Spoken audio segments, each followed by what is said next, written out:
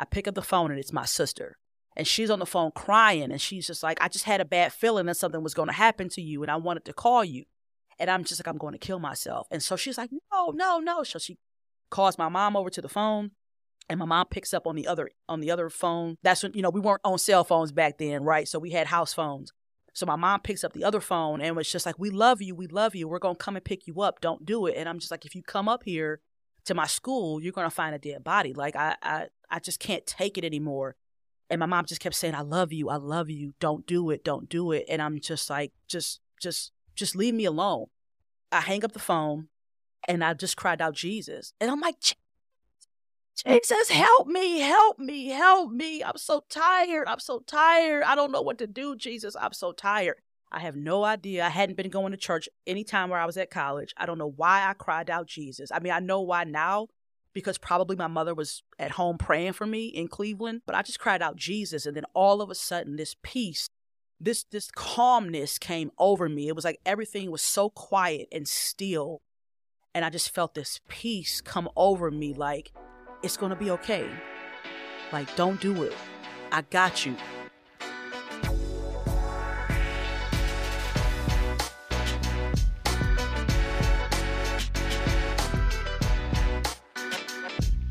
Ladies and gentlemen, welcome back to the Rooted in Christ podcast. My name is Eric Stevens. I'm the founder of Redwood Christian Ministries. Look, I've been waiting for this. I've been waiting for this episode for a while. I got the last real G with me. Yes, she already laughing. She already about to spit her water out. I'm about to have some fun with this episode. Genese Sarratt, how are you doing, sister? I'm doing well, brother. How are you? I'm happy. I'm happy you're here. Yes. I got the joy flowing through me right now. It could be the KFC I ate before I got here. I hope not. I wasn't ready for that.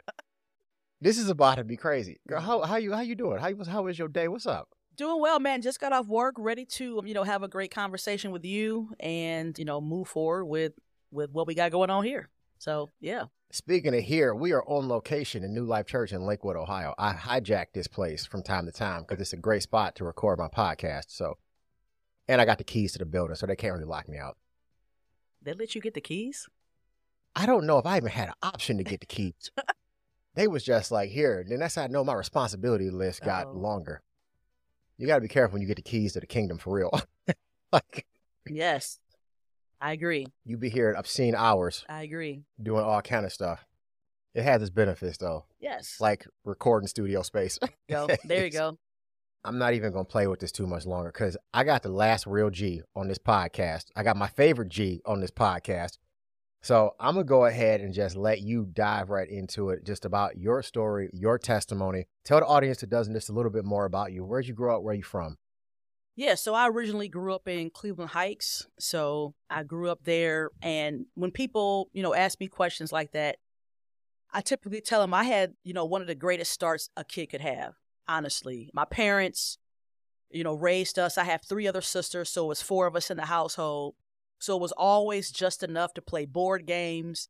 And just looking back on my childhood, I remember playing games and just running through the house and snowball fights and hot chocolate. So I had a really great childhood. I mean, we weren't rich, but we weren't poor.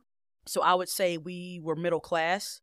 And so I have a older sister who's about 4 years older, then 2 years older, and then I have a twin sister. So we were very close in age. So it made it fun. And, I just remember those good times. We didn't really take a lot of vacations. So what we did for vacation was Geauga Lake. So that was like our summertime fun. And then, if mom got a bonus or something, we go to Cedar Point. Oh, that's... And I remember one time we went to Kings Island and almost got hit by a train, but that's a whole nother story.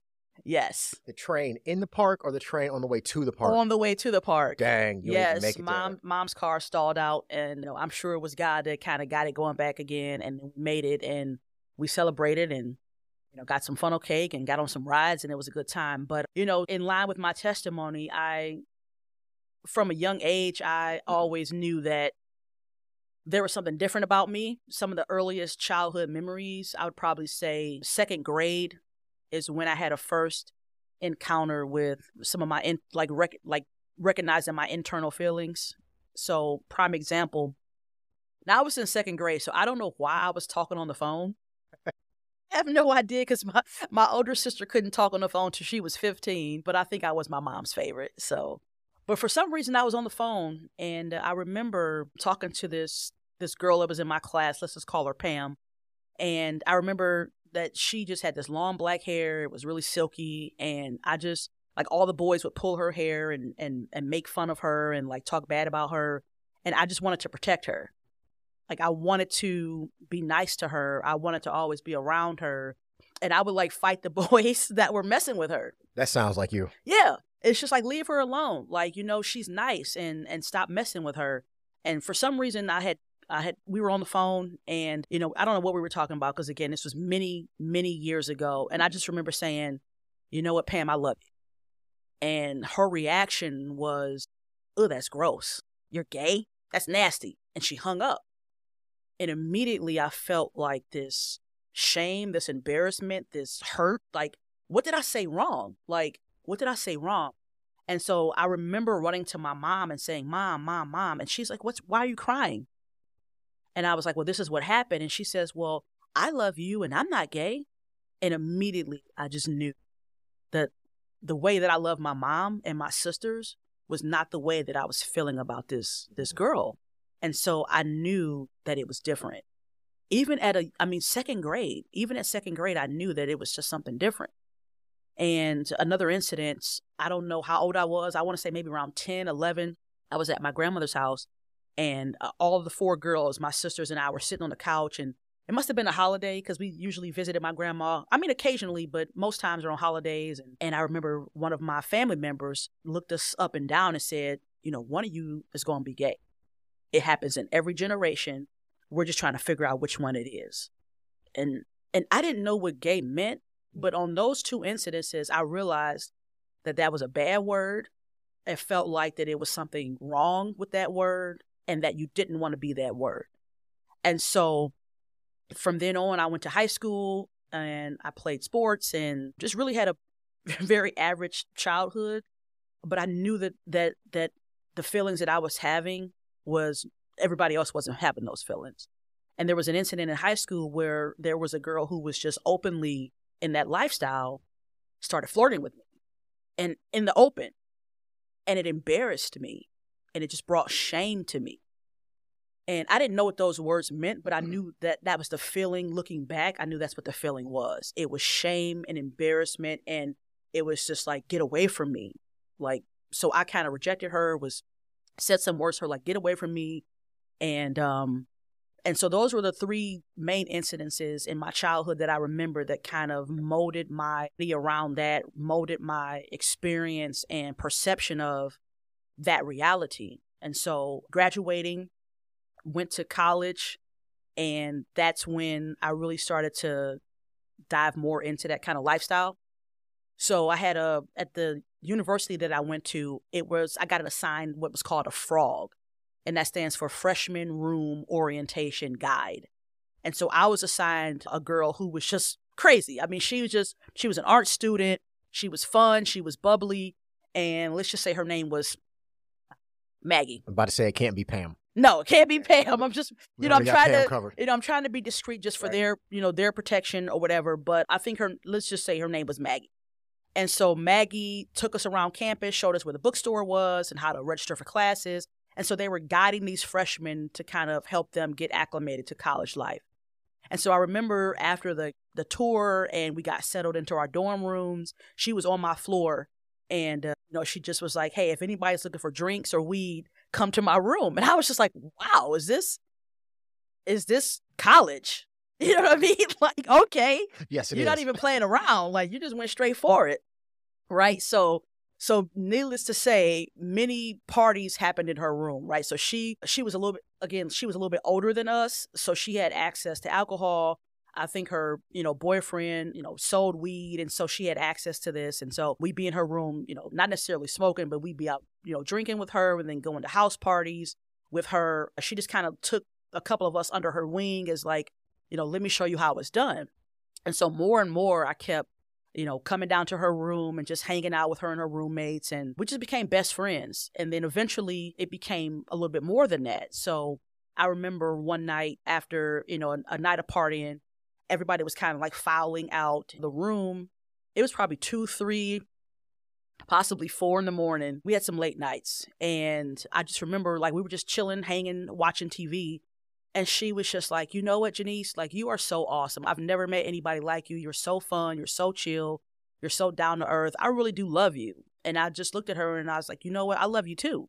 And then it was just like this moment that we had where it went from being friends to, no, I really love you. And so we wind up, hooking up, and we continued in our relationship for about 3 years.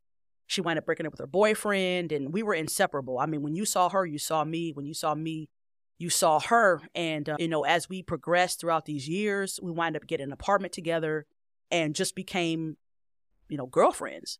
We had actually made plans that 3rd year to move to California and get married and adopt.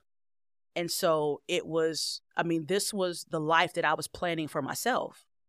And, I forgot to mention growing up, my mom took us to church, so we weren't like church kids where we were in church all day, every day, but we went every Sunday to church. And I remember it being something special because we had to dress up. So we would have to put on our stockings, our penny loafers, our nice dresses. My mom would, do our hair up, and she would line up all 4 girls and put a quarter in our hand and say, this is for the offering basket. Don't lose it. And so I knew at a young age that church was important, but I didn't know why it was important. And we went until I was 18, and then I went to college. So I had a background in church, but I if you ask me today, like what I learned, I can't remember. But I knew that we had homework every week, and we had to answer questions the following week from the homework. So there was seeds being planted, week in and week out. I remember the classroom. It was in the attic. It was a corner church, little church, but the kids were in the attic. And I just remember my teachers, but I don't remember anything that I learned. So I go to college, and that's the foundation that I have, but I didn't have a role model. I didn't have a mentor. I didn't have someone to disciple me. It was, this is college. You're free to do whatever you want to do. And so I did. I partied, I drank, and started living this lifestyle. But in this lifestyle, it was secret. So, Maggie and I were having this secret love affair.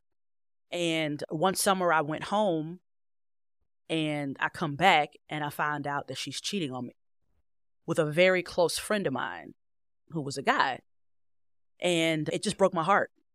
I literally was devastated because not only is the love of my life, this woman that I was planning to marry and make my wife and, raise these kids with, had just abandoned me.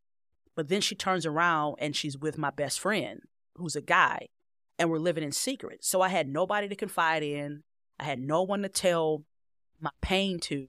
And I lost my best friend, my girlfriend, and my future wife. And we're living together. So now I have to see her and him together in my apartment.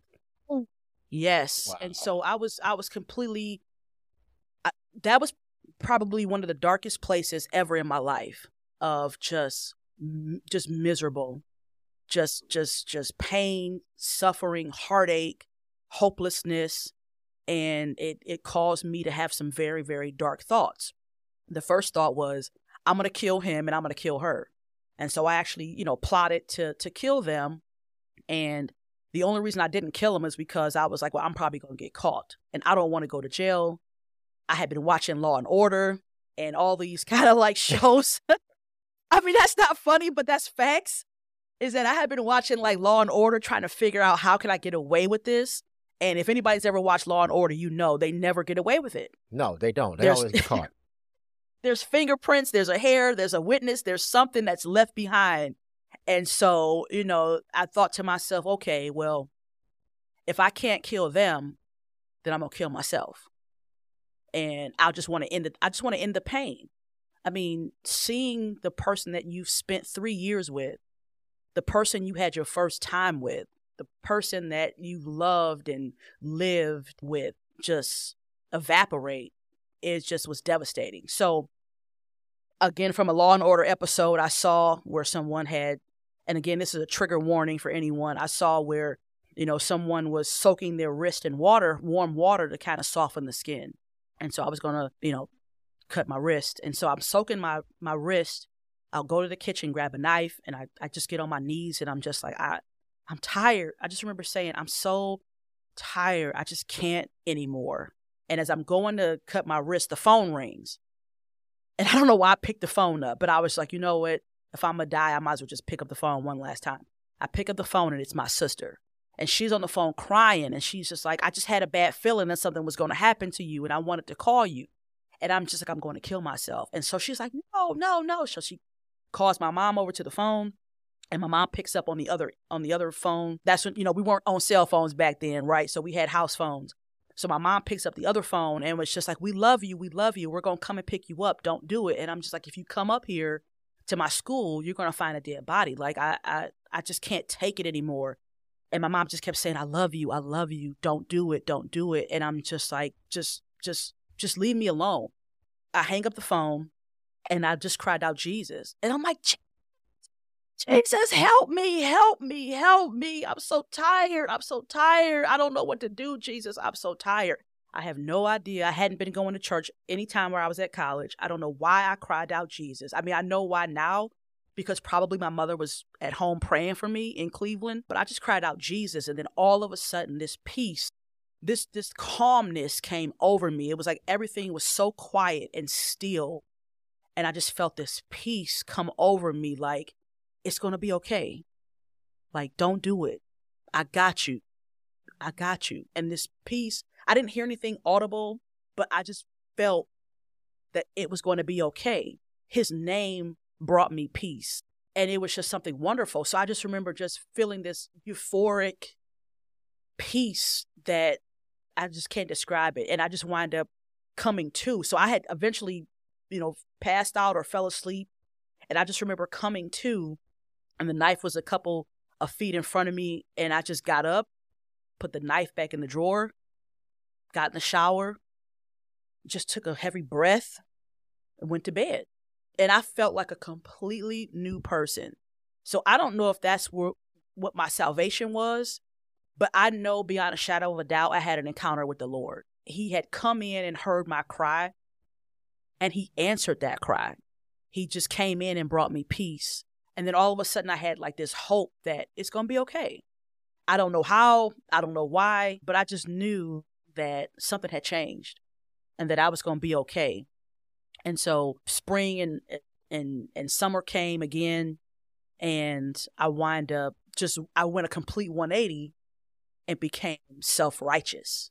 So now I'm telling everybody, you're going to hell. You need to repent. You need to turn from your sins. What are you doing? Why are you doing this? And so people started to kind of reject me and was like, how are you telling me this when you were the one at the parties? You were drinking and doing this. You were doing all of that. And now all of a sudden you telling us, to repent and go to church and accept Jesus. I literally became like this Jesus freak, but it was all truth and no love. Again, I wasn't discipled. I was winging this thing called Christianity. I didn't know what to do. And so when people started rejecting me, I didn't know what to do. I didn't know how to handle it. I didn't know how to pull back and tell the truth with love. Because I wasn't a mature Christian. I had just become one. I had this experience, and I it's like I knew the truth, and I didn't know how to express it properly.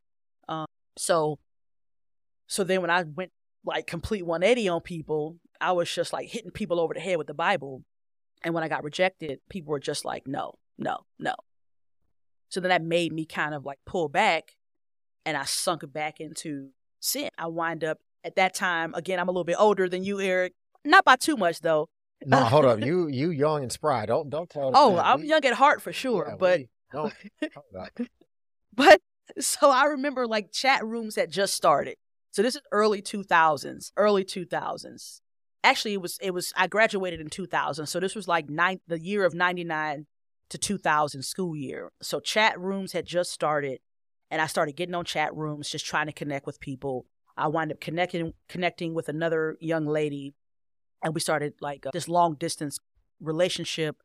She came up from her school. We spent some time together. I visited her school, and we became, officially girlfriends. And once I graduated, I moved back home, and I'm just looking at my life, just like, what are you doing? Are you going to continue with this or what? And I just called her and said, you know what? I can't do this. I love you. This is what I literally said to her. I said, you know what? I love you, but I love God more, and I can't do this anymore. So I dumped her and started just going to church. I went and found a local church in Cleveland Heights. I had gotten baptized and just went full in. I was going to church. I was reading my Bible. And then I believe I did that for about a year. And then 9/11 happened. So 2001. So I get connected with this life group. And this is really important because the power of life and death is in the tongue. And the Bible talks about how, that people will blaspheme the name of the Lord because of hypocrisy. Right. So I got connected to this small group. And again, I'm a young Christian with no guidance, but I'm going to church. I'm trying. I'm doing what I think to do is best. And I go to this small group, and they're giving out, it was a ladies group. So they were doing like nails and manicures, and they were doing pedicures. And I was just like, you can do my, nails, my hands, but not my feet. And as they're painting each other's nails and feet, they're gossiping about people in the church. They're gossiping about the pastor. They're gossiping about the pastor's wife. They're gossiping about other ladies in the church. And then they start gossiping about this guy who they think is gay. And they're just like, yeah, look at the clothes he wears. Look how he walks. And it just turned me completely off. So I just was like, I can't confess my sins to these people. I can't bare my soul to these folks. Like, is this what church is all about? That people just sit around gossiping about each other, and then they come to church and smile in each other's face and pretend that everything's all good? So it completely turned me off. And I was just like, I can stay in bed for this. Like, I can keep my money, sleep in on Sundays, and not have to deal with these fake and phony people. So it completely repelled me from anything that had to do with church. And I completely backslid and just went back into sin. So I went back into sin. I was just like, I might as well have fun. I'm young, and I don't want to be a part of this, and I'm just done with it. So I went back into sin. I didn't necessarily like go back into the lifestyle of, that, but I just started partying. So I got a part-time job. So I would sleep all day and then work second shift at this part-time job, living with my parents. So it was easy. It was easy for me to just slip away because my mom and dad were working. And by the time they came home, I was already gone. And by the time I came home from second shift, they were already asleep. So I could get high before work because it was a part-time job. So you didn't really have to do too much, you know what I mean? Just show up, and that was half the battle, right? So I would, just get high before work, go to work, get high at work. Some of us would just leave, at lunch break and smoke and come back. And then after work, go to the bar, hang out, smoke, drink, and then I get home at 1:00 and pass out and do it all over again. And I did that for like 3 or 4 years. So then I decided I need to do something. The computers are starting to take off. Let me go back to school. So I went back to college to get into the IT field. So I went back to school for IT from 2004 to 2006. And then 6 months later, I graduated with a degree in computer networking. I got a job 6 months later.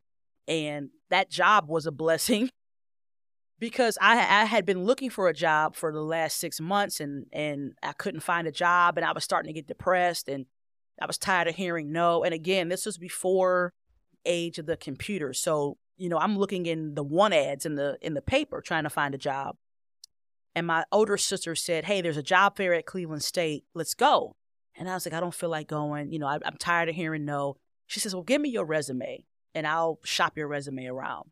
And she found this booth that was for an IT company. She gave them my resume. They called me the very next day. I had an interview, and they said, hey, can you start Monday? And I've been working there ever since. So it was a blessing to have my sister support me and say, hey, if you don't feel like going, I'll go for you. So, I'm working at this job and not going to church, just partying, right? So once I got this official job, it was 8 to 5. It made it harder to party, but I found a way. To be quite honest. We always find a way to sin. Yeah, Right, I found a way because it was like, I just wanted to have fun. Like I said, I was still young, still in my 20s, and just thought that was what people do. I'm single, no kids. I'm working this job. Like, that's what you do. You work hard, you play hard. And so that was my mentality. And then one day I'm at home and I eventually moved out of my parents' house. Once I got this full-time job, I would still have my part-time job. So I would work 8 to 5 and then go to my part-time job 6 to 10. So I was working Monday through Friday, and then I had to work on Saturday mornings. So I saved up enough money, moved out of my parents' house and got my apartment, moved to Lakewood. And I go to the mailbox one day and there's a letter from my sister. So I'm like, what is she writing me? I open up this letter and the first words on there is, what happened? And as I continue to read, it's my big sister saying, you were on fire for the Lord. I remember you telling me about Jesus. I remember you quoting scriptures to me. I remember you telling me and Mom how excited you were about Jesus and how, he had changed your life. What happened? And throughout this whole letter, she kept asking, what happened? What happened? You were on fire for the Lord. You had inspired me to go back to church. What happened? What happened? And as I'm reading these words, my eyes are tearing up and the words started jumping off the page. It was almost like a 3D, like it was just like I'm focusing on what happened. So I had to sit down. Like, it took me so off guard that I sat down in my chair and I thought, what happened? Why did I stop going to church? Because right now, at this time, it had been 7 years since I had been in church, since the early 2000s. And now it's 2007, almost 2008. And I'm like, yeah, what happened? Why did I stop going to church? And then I remembered it was the gossip from these ladies. And I just felt in my heart, it was like, that's not me. I felt God saying, they're not me. They're not me. That's good. Yeah. That's good. Like, you left me because of them, but they're not me. That's real. And I just start bawling. I just started bawling. I was like, I'm so sorry, God. So right there in my living room, I repented and said, I'm sorry. I'm sorry that I left you, And I just felt like he was like, but I haven't left you. Come back. Come back. And so in the letter that my sister wrote me, and I just want to just give a shout out. I don't know if she'll ever hear this broadcast, but I'm hoping as Eric's, followers continue to grow. And I've told her this on many occasions, but it helps to have somebody in your corner to support you, to point out what happened to you, because so many times people are afraid. They don't want to rock the boat, or they don't want to seem negative, or they don't want to preach to you. I'm glad my sister said something. She saw that I was going down a dark road, and she had the courage to say, what happened? What happened? And so reading that letter at the end of it, she says, hey, I found a new church that I'm going to, and I'd love to invite you to come to church. Just one time, just come one time. And so I wind up calling her and just saying, thank you for sending it to me. Give me the address of the church and I'll come. And so I went to the church and there was nobody in that church that looked like me or my sister. Like you mean height wise? What you talking about? I mean, color. Wow, you got jokes? No, we ain't got video. I need you to be specific. Yes. I mean, color wise and age wise. Okay. Color wise and age wise. So it was a Pentecostal church. I would probably say the average age was about 65 to 70. All of those good people were from the holler in Virginia. So these people were real God-fearing, speaking in tongues, run around the church, fearing Pentecostal people. And when I walked in, I was like, this is the church my sister is going to? Like, wait a minute. But then I heard the preaching and the music, and they kept talking about the blood. And I love Pentecostal songs because they talk about the blood. They talk about the cross, and they sing those old school, spirit-filled songs. And so it just captured me. When I walked in and they were singing about the blood, the blood, the blood, it just captured me. And so I didn't leave. So I had been there for, I want to say 2 years, and then just got heavily involved in the church. So I started teaching adult Bible study. I got into the choir, so I was singing in the choir. And then 2 other young ladies that were there, we started learning about the way of the master, and we started this street ministry because we were I was one of the youngest people in the church. That's how, I mean, there were some kids, but as far as like young adults, I was the young adult. I was like 20, 30, 31 in my early 30s, late 20s. And so it was me and a couple other young ladies who were, mid 25s to 30. And everybody else was 60, 70, 80 years old. And so we started this street ministry, and we would go out and just witness to people. And we had studied the way of the master for a few weeks, got our confidence built up, got the blessing of the pastor, and we just hit the streets. I mean, we were laying hands on people. There was just like a boldness. I remember this boldness that came over us. So we would pray and we would fast, and then we'd go out. We would go to West 25th because we knew, okay, if we're going fishing, we need to go where the fish are. And West 25th every Saturday was packed because there's shopping, there's restaurants. And so we would go to West 25th and just sit at the bus stop because people couldn't leave because you're waiting for the bus. You can't go. Right. So we had them trapped. We had them trapped at the bus stop. And we would, just based off the material and the program of the way of the master, they teach you how to, bring up spiritual things and how to, start to have those conversations with strangers. And it was just a beautiful thing. So we did that for a little bit. And we also had a nursing home ministry. So I was involved in that. So I think it was, I don't know if it was every second or third Sunday, we would go to the nursing home and we would preach the gospel there. And we would lay hands on them and, ask for healing and try to meet the needs of the folks in the nursing home. And so I just loved that. I just loved being in the house of God. I loved being used and serving his people. And it just gave me, it just gave me life. It just gave me just this energy that I just can't describe. Better than the drugs that I was taking because it was on something real and something true. So after that, I realized looking back that I didn't set boundaries for myself because I did have an incident where I stumbled. And I think it was because looking back on it, that we were doing so much for the Lord that Satan set a trap. And I didn't see that, there was another person there that was a young lady, and we started spending time together, right? It was first, hey, teach me this verse, or so many verses. How do you memorize this? And I would be calling her and talking about the Lord. But then it was, what movies do you like? What, whatever else she would be asking me, right? And it was started to develop into a friendship. And I didn't see the warning signs. I didn't have any guardrails set up. It was, oh, we're all in church together. Like, she's saved, I'm saved. But she was a young Christian. And I was still fairly a young Christian, on fire for the Lord.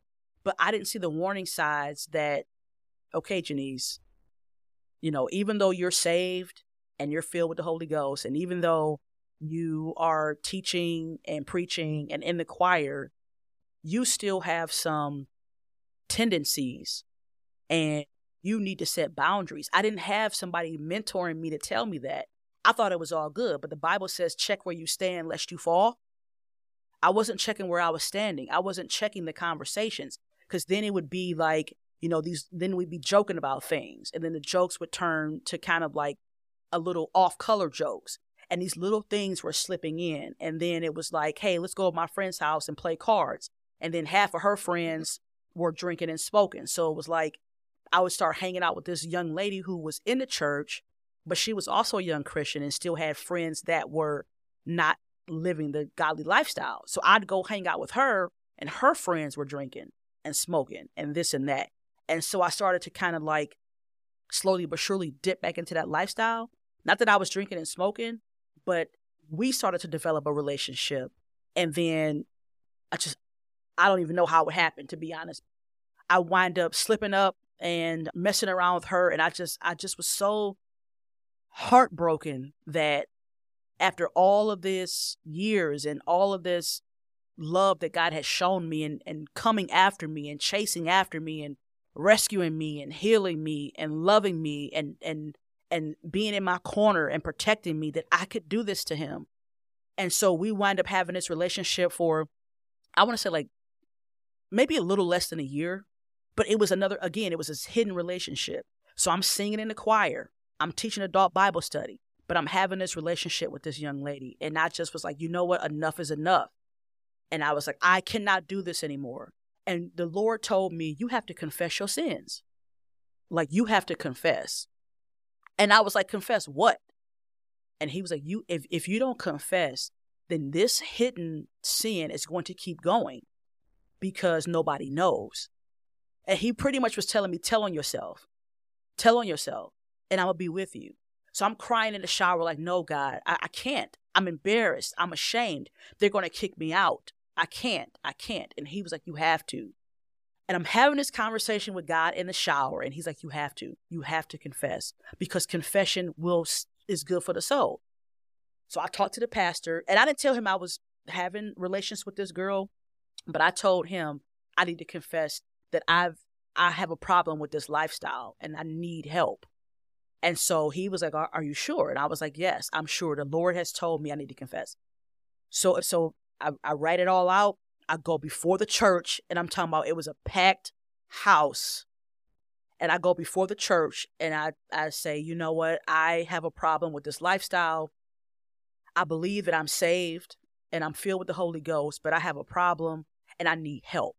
And, all my life I've heard messages about how, people in the homosexual community are dying and going to hell, but I've never heard anybody say that they can get out, that there's love, that they can repent and be changed. And I'm like, if we want to start accepting these people in this church, we have to have a heart of love and compassion, and we have to be willing to accept people that don't have a similar background, that don't look like us, that don't have the same experiences, but are trapped in sin.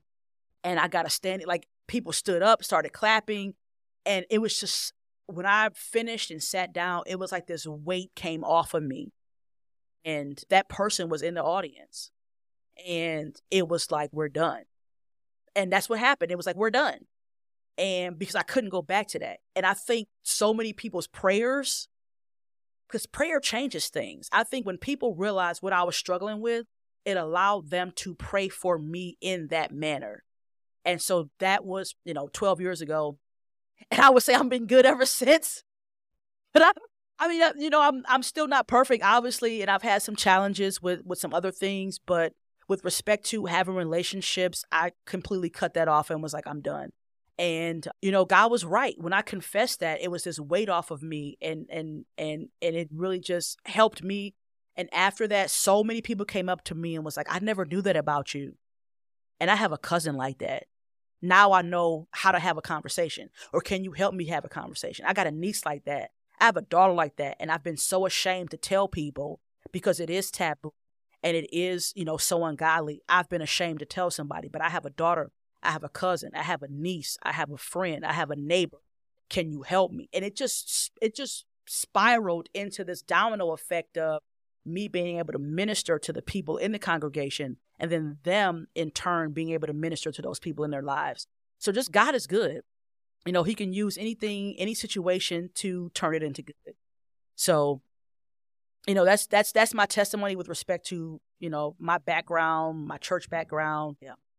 I was taking some notes while you were talking, because you hit on a lot of things. I think discipleship in the American church is something we could definitely step our game up in, because it's almost one of those things where we talk about it and it's like, oh yeah, discipleship, we got to do it. What does that look like?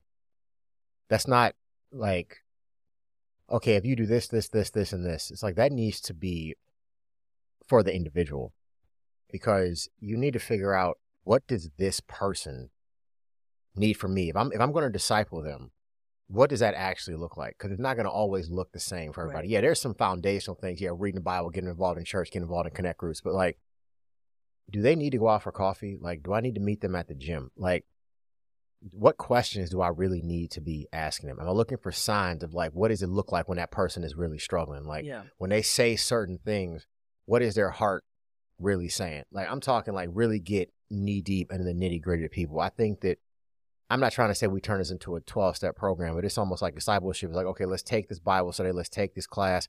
I might call you once every now and again to check in and see how you're doing, but sometimes that's not enough, because that's what happened to me. I didn't have boundaries set up, and I was in the Word. I was moving fast. It was like I couldn't get discipled fast enough. I could have used 4 pastors boxing me in when I first got saved, but I mean hands on. Like, are you really catering catering is not the right word, tailoring that discipleship to the need of that individual versus umbrella of discipleship? Yeah. And that's, and I, to this day, I don't have an accountability partner.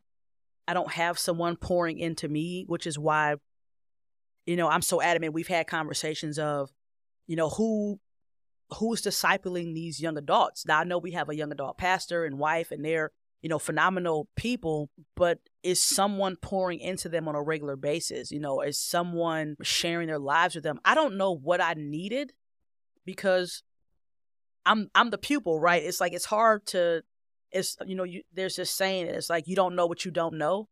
So as a young Christian, I didn't know what I needed, because I was in the Word. I was reading the Bible. It was more of that lifestyle of Christianity. Like, okay, I've read the Bible. Now what? Okay, well, what does it mean to you, and how do you live that out? So I didn't know what I needed, but there was nobody watching me. So I was kind of like figuring it out myself. After reading so many different books, the guardrails book, I needed guardrails. I needed somebody to say, hey, look, what are your triggers? And, when you feel a certain type of way, how do you respond? And okay, so if you get a thought into your head, what do you do with that thought? Do you meditate on it? Do you read? Do you pray? Do you fast? What do you, Joyce Myers used to say all the time, think about what you're thinking about. And she used to call it stinking thinking. But it was like, I never had anybody to call me on that or ask me, what books are you reading? What verses are you reading? How do you feel about that? And let me walk you through that and show you how to apply that to your life. Or if you're feeling some type of way, give me a call and I'll walk you through that, or I'll help you. Or, hey, let's go out to go bowling, or let's go out to the movies, or, let's spend some time together and just put a shield around me. I didn't have that because I'm a very social person, right? So it was like, when you're in church and you just see these people on Sunday, well, what happens on Monday? I didn't have, what happens on Tuesday? What happens on Thursday? So it's like I only had access to these people on Sundays. So it was like, when I'm struggling on Monday, I don't have anybody's phone number. I don't have anybody I can call. I didn't really consider them friends. It was people I went to church with. And I think that is a big problem. These are the people I go to church with, but they're not friends. They're just people I'm going to church with. And I think community is a big thing, to surround people with that support system, because one person can't do it by themselves, right? We have lives, we have families, we have jobs, we have other hobbies, we have other friends. But I think a community of people surrounding new believers, especially until they at least get a strong foundation, I would say those first 2 years are critical, maybe even 3 years. Those first few years in a new Christian's life are critical to their development into that lifestyle of Christianity. I'm going to say, as long as they're still drinking milk, it's critical, because it's no different. Like you are like a child again, right? Yeah. It doesn't matter how old you are. But I would say, as long as they're still drinking in that spiritual milk, that development stage is critical, whether that's 6 months or whether it's 3, however long it is, because you're a sponge at that point. And you know more about yesterday than you do about how you're living right now. You know what I mean? Talking about people who kind of lived in a world like we did. You know what I'm saying? Yeah, and I think it was a challenge because I did go head first, right. Meaning I was involved in so many things that people just assumed I had it together. And at some point I did, but again, I'm not perfect. And so I still had some things I needed to shake off. I was being sanctified, and I was, I'm not there yet. I'm still not there yet, right? Whereas it's an ever growing relationship, ever changing relationship. We're constantly being pruned and, getting rid of those things that God is getting rid of those things that he needs to get rid of. And so I was excelling in some things, but I was failing at others, right? Like I could memorize scripture because I was in the word. And I think a lot of times I was reading the word to teach, right? So it was like I was preparing for lessons. So I would read scriptures to take notes to be able to tell somebody else, but I wasn't receiving it for myself. I've said this, and you've probably heard me say this because we've been in ministry together for a long time now. To minister out of your overflow is nowhere near the same thing as reading to teach. If I'm reading something to teach, I'm reading it very differently. I'm checking for authenticity. I'm checking Greek. I'm checking Hebrew. I'm looking in different translations. I'm making sure I don't speak heresy, whatever the case. I'm making sure that I'm representing the scripture the way as an ambassador the gospel should. I'm going to read this scripture the way that it's written and make sure. And when I'm reading to teach, I'm reading it differently than to just fill up my cup. I think those are two very different things. Yeah. And that could be some of the questions that a person that's discipling someone else would ask. Like, how often do you read just for you to have your own personal relationship with the Lord as opposed to preparing for somebody else? Exactly. So those are some of the questions that maybe could be asked of, a more senior Christian to try to just pinpoint, because it's easily to hide, right?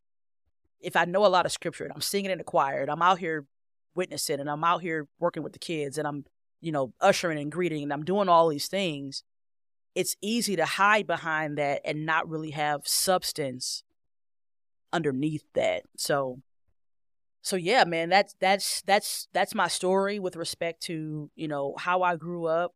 And I'm just so thankful for my mom because, even though I don't remember the things that I was taught, it was seeds being planted that someone else watered and that God gave the increase, so it's just been a roller coaster of a ride. I will say that. And, I read the Bible sometimes and we look at the Israelites and it's just like, okay, God was a cloud in the day and a fire at night. He freed you from bondage. You saw all these 10 plagues and yet you still betrayed him and let you still doubt him. And yet you still made a golden calf. And the Lord says to me, but that's you too. Like, I rescued you. I saved you. But you're still out here drinking and you're still out here smoking and you're still out here hooking up. So the Israelites are our example, right? They're us. Us. The Israelites are us. Thank you. You know what I mean? It's like this foolishness of, you forget who you are, which is why we have to keep reading and we have to keep praying and we have to keep fasting. Like my problem is I thought I had arrived because I was being good. I was doing all the things. I was, like I said, in the choir and going to the nursing home ministry and witnessing and teaching the kids and doing this and doing that. And God, check where you stand lest you fall. And I wasn't feeding myself. I wasn't feeding myself. And so I've recognized that. And when I start to feel dry, and I just went through, a season of that. I'm in a season right now of that because of my current career of being on the road and traveling and dealing with so many issues that it becomes exhausting when you come home. So it's like, when do you find that time? And, looking back on my life and seeing the traps and seeing the patterns, it's like, okay, the last time this happened, what happened? So look, get up early in the morning, pray, fast, get back on track. You haven't lost it yet. You haven't gone off the deep end yet. You haven't drifted too far yet, but you see the patterns. So get back to what you need to get back to. Confess your sins, pray, fast, get around some God-fearing people, and have conversations and read and meditate and talk about it, So that's one of the reasons why, I wanted to do this podcast, because it's like a reality check for me and for anybody that's listening, right? That you are never too saved not to stumble and fall. And it's a continuous thing. It is a lifestyle. It is not a point in time that I'm saved, I'm a Christian, I'm good. I'm saved and I'm a Christian, and this is a lifelong journey until the Lord comes back or until I pass away. Until he comes and gets me or I go and see him.